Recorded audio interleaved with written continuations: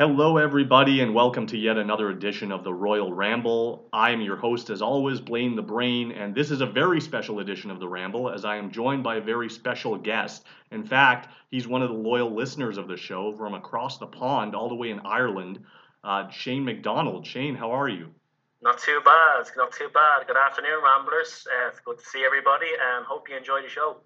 So, I guess before we start talking about the week that was in pro wrestling, I think many of my listeners would like to know a little more about yourself. Now, you are obviously a wrestling fan, so I think the best place to start is right from the beginning. What got you interested in the wacky world of professional wrestling? I think the go-to is Saturday morning cartoons followed by pro wrestling, isn't it? If Mm-hmm. not that, maybe the Saturday night's main events were really, really awesome. I think my Mm-hmm. earliest memories of wrestling is probably around mid 1991. So shortly after maybe I think WrestleMania 7. I Mm-hmm. think that's kind of where my memories kind of formed. But hey, I've probably been watching it before that as well. Can you tell me a little about the pro wrestling culture in Dublin? How big would you say it is over there in Ireland, actually, as the whole country? How have you been to a live event? I've been to a few. We have a couple of promotions now. It's probably in terms of the independent scene, it's probably been busier than it ever has been. You know, you've got guys like the Young Bucks and you got Will Ospreay touring all the time. Hmm. You may have heard of Session Martinez seems to be a big star all Right. across the Indies now, including Ring of Honor. But yeah, no, it has been picking up consistently over the years, and obviously COVID put a dampener on that. But it looks to be picking up again. There's a lot of shows on. I try to go to a couple of shows per year also. So, and now looking to the present day, looking at the present day, just comparing when you first started watching wrestling up until now, what has kept your interest in the modern product, and what programs are you currently watching? There's always going to be a couple of things. I recently actually cut down on the amount of shows that I watch. There's just so much content. I only watch NXT pay-per-views or specials, and similar with Impact Wrestling. Not that it's a bad product, it's just too much to watch. I swore I was going to stop watching 3 hours of Raw every week shortly after WrestleMania, but I suppose the Cody Rhodes return kind of piqued my interest. I'm still hanging around. I'm still debating whether to continue watching or not. Hmm. Um, the amount of wrestling, just so much. I've even got to a stage where I might only watch the ends of some matches and watch all the speaking segments just so I can keep in the loop of what's going on. Yeah. I'm hanging in there. I reckon I'm a lifer. I've dropped out maybe twice over the past 30 years. Mhm. Once during midway through the King Mabel era, also as well maybe a little bit into the rootless aggression area. But otherwise, I've been a mainstay watching pro wrestling, and I probably will be for the rest of my life. Yeah, welcome to the club. It's interesting because we do have a lot of options nowadays, and now as opposed to when we were growing up as kids, wrestling is a lot more accessible nowadays, and I think a lot of people take that for granted that it's so easy to get to watch a program nowadays. No, I agree. There's so much out there, whether it's legal means or illegal means. There's no shortage of wrestling. If you want it, as Tony Khan says, watch your wrestling. Mhm. And I think that's what people are doing. There's so much out there. And with that, I can't think of a smoother way to transition into our next topic, and that is discussing some of the modern era with the events of this past week. So there are multiple shows across the board that are starting to take shape. I'm talking about the bigger shows like pay-per-views. The WWE has their biggest show of the summer coming up in just a couple of weeks. AEW has their Fighter Fest special currently ongoing and continuing into next week. We also have Ring of Honor's return to pay-per-view next weekend, and we'll get into that a little bit later. And then I don't know if you follow Impact, Shane, but they also have their big show called Emergence taking place over SummerSlam weekend. So we'll start at the beginning of the week, and that's Raw. First of all, what did you think of the exchange of promos between Brock Lesnar and Paul Heyman and the inclusion of Theory and Alpha Academy in that segment? I think we don't see Brock, that often. So I think when he does show up, it's always welcome. He arrives, he suplexes, and he leaves. Paul Heyman, never a dull moment with that guy on the mic. He's so good, regardless of who he's working with, whether it's Michael McGillicuddy or whether it's Ryback or whether it's Brock Lesnar, or Roman Mm-hmm. Reigns. The guy is great to watch. Alpha Academy, I actually really like those guys. I always feel that Chad Gable's been underused over the past few years, whether it be his Absolutely. size or what have you. He's such a good wrestler. And he works well with Otis. He can get anybody over in terms of his promos. His comedy is excellent. Mm-hmm. Otis, again, he's improved greatly to watch. Wiley's associated with Gable as well. Theory, the jury is still out. I don't know if I'm a big fan or not. Yeah. Let's see what happens and how he progresses. But look, the guy's very young. You know, he's probably going to be around for many years to come. And let's see what kind of rubs he gets between SummerSlam and after that. If he does get a title with the Money in the Bank, or whether he doesn't, he could go another Damien Sandow direction. So who knows? Right, and absolutely. And the one thing that I do like about Theory is that I appreciate that they are at least taking their time with him, as opposed to Liv Morgan, who just cashed in the same day that she won the Money in the Bank briefcase. At least with Theory, you can tell that they have bigger plans ahead for him. And especially being involved in a segment with guys like Paul Heyman and Brock Lesnar, I can see him being another big player in the business one day. Not yet, of course, but who knows when he will cash in the Money in the Bank. Maybe he will be at that point. I think so. I think he's eventually going to get the match with Cena, and whether it's sooner or later, they might hold off to maybe next year's WrestleMania, depending on what Cena's schedule is going to allow, or when Cena actually wants to come back on WWE television. With the reports and the media at the moment that's going around, he might be holding off. But let's see what happens when he does come back. I think his match with Theory is inevitable. It is going to happen at some stage.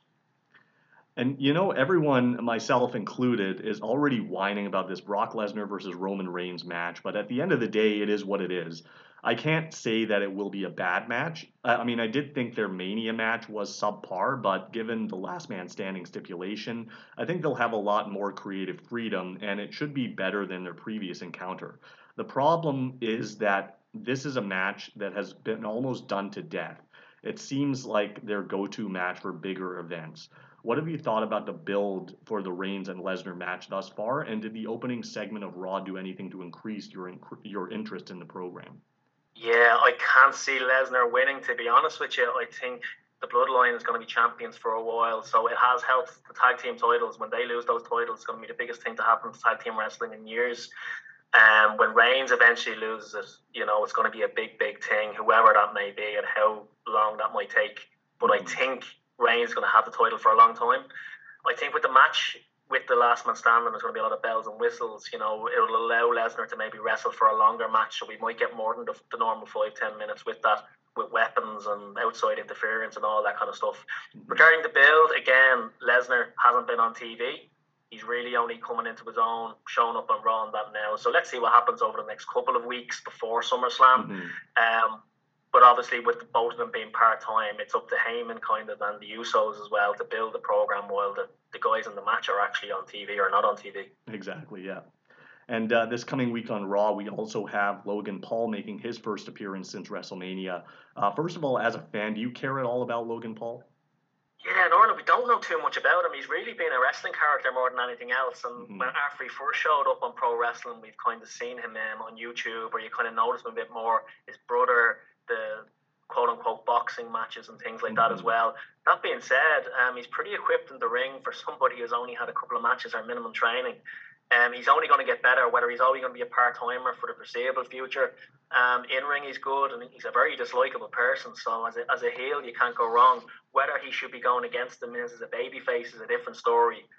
There could be another twist in the tail. I think the fans could end up cheering Miz in their inevitable match. But obviously AJ Styles and Ciampa being involved as well might soften the blow there that AJ Styles will be paired with Logan.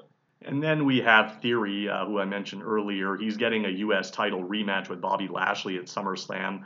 But then at the end of the Raw, and for no apparent reason at all, we have Dolph Ziggler come out and not only cost Theory the match, but then super kick him to close out Raw. Can you help make sense of any of this? Look, as I touched on there earlier on, anything to give Theory the rub, if he gets a clean win over Ziggler, as we've seen, he went down to NXT, he did something similar earlier in the year. At this stage of his career, he's happy to be enhancement talent. He's going to probably put over Theory as good as he can, and obviously lose, and hopefully that builds for Theory to make him a bigger star. But look, Ziggler in the ring has always been good. Single matches as well. We haven't seen enough of it recently, so I welcome the match, and it should be a good one. Now, one thing that I think WWE did execute well this week was the whole situation on NXT between Cora Jade and Roxanne Perez. Here you have two young women who have been presented as teammates and best friends for at least a couple of months. They win the tag titles, and then they do the injury angle with Roxanne, only for her to come back in for her title match and get double crossed by her now former, I guess, best friend Cora Jade. I liked it because it actually made perfect sense with Cora being jealous that Roxanne came in after her and kind of leapfrogged her over her to get a title match. My only issue was that it felt a bit rushed. I think they could have built the title match a little longer instead of the week after they just won the tag belts. What did you think of that whole thing? Yeah, very, very soon. You could have building it up for at least a couple of pay-per-views. It reminds me of the time when Jericho and AJ Styles were a tag team just shortly before WrestleMania. They made the T-shirts and things like that. You knew they were going to split up very, very quickly. Right. It has those kind of vibes. I would have liked them again to stay together. Maybe there is a legitimate injury that we don't know, or some reason for the split, but it doesn't make any sense. It could easily go for 3 or 4 months, or it should do anyway. Mm-hmm. And then on AEW, Star is Born and Christian Cage. While controversial, he's delivering some of the best promos of his career. What have you thought about his feud thus far with Jungle Boy? And do we get the match at the pay-per-view instead of a Dynamite? Yeah, it's been entertaining, hasn't it? I think with MJF being out of action, I think somebody needed to be that heel, the vocal heel, to get, on the crowd's back, and Christian has done that. Whether he's taken too much attention onto himself, I don't think so. I think he will eventually lose to Jungle Boy. I'm not the biggest fan of Jungle Boy, to be honest with you, but let's see what happens in this feud with Christian, where Christian can put him over strong when he eventually comes back. And obviously, Luchasaurus, Kane vibes all over the place as well. So hopefully they can get Luchasaurus over in the process. Right. And one thing that I do like about Jungle Boy, and I think one of the other patrons of the SNMA radio group had pointed out, is that they haven't really played up the fact that he is the son of Hollywood actor the late Luke Perry. And I think that's a good idea because you want him to kind of branch out on his own. No, definitely. When we see Jim Ross, I think, is the only person who's been hammering it home for the past 3 years. Jungle Jack Perry, he uses it all the time because he knows. This guy's a Hollywood superstar. His father was anyway. You need to be using that. It's like if a second generation superstar comes up and you're not using their name, it makes no sense. If you've got those attachments, you got to use them. Right. And Christian has done that in the past couple of weeks, not only with his deceased father, but also with the mother as well of Jungle Jack.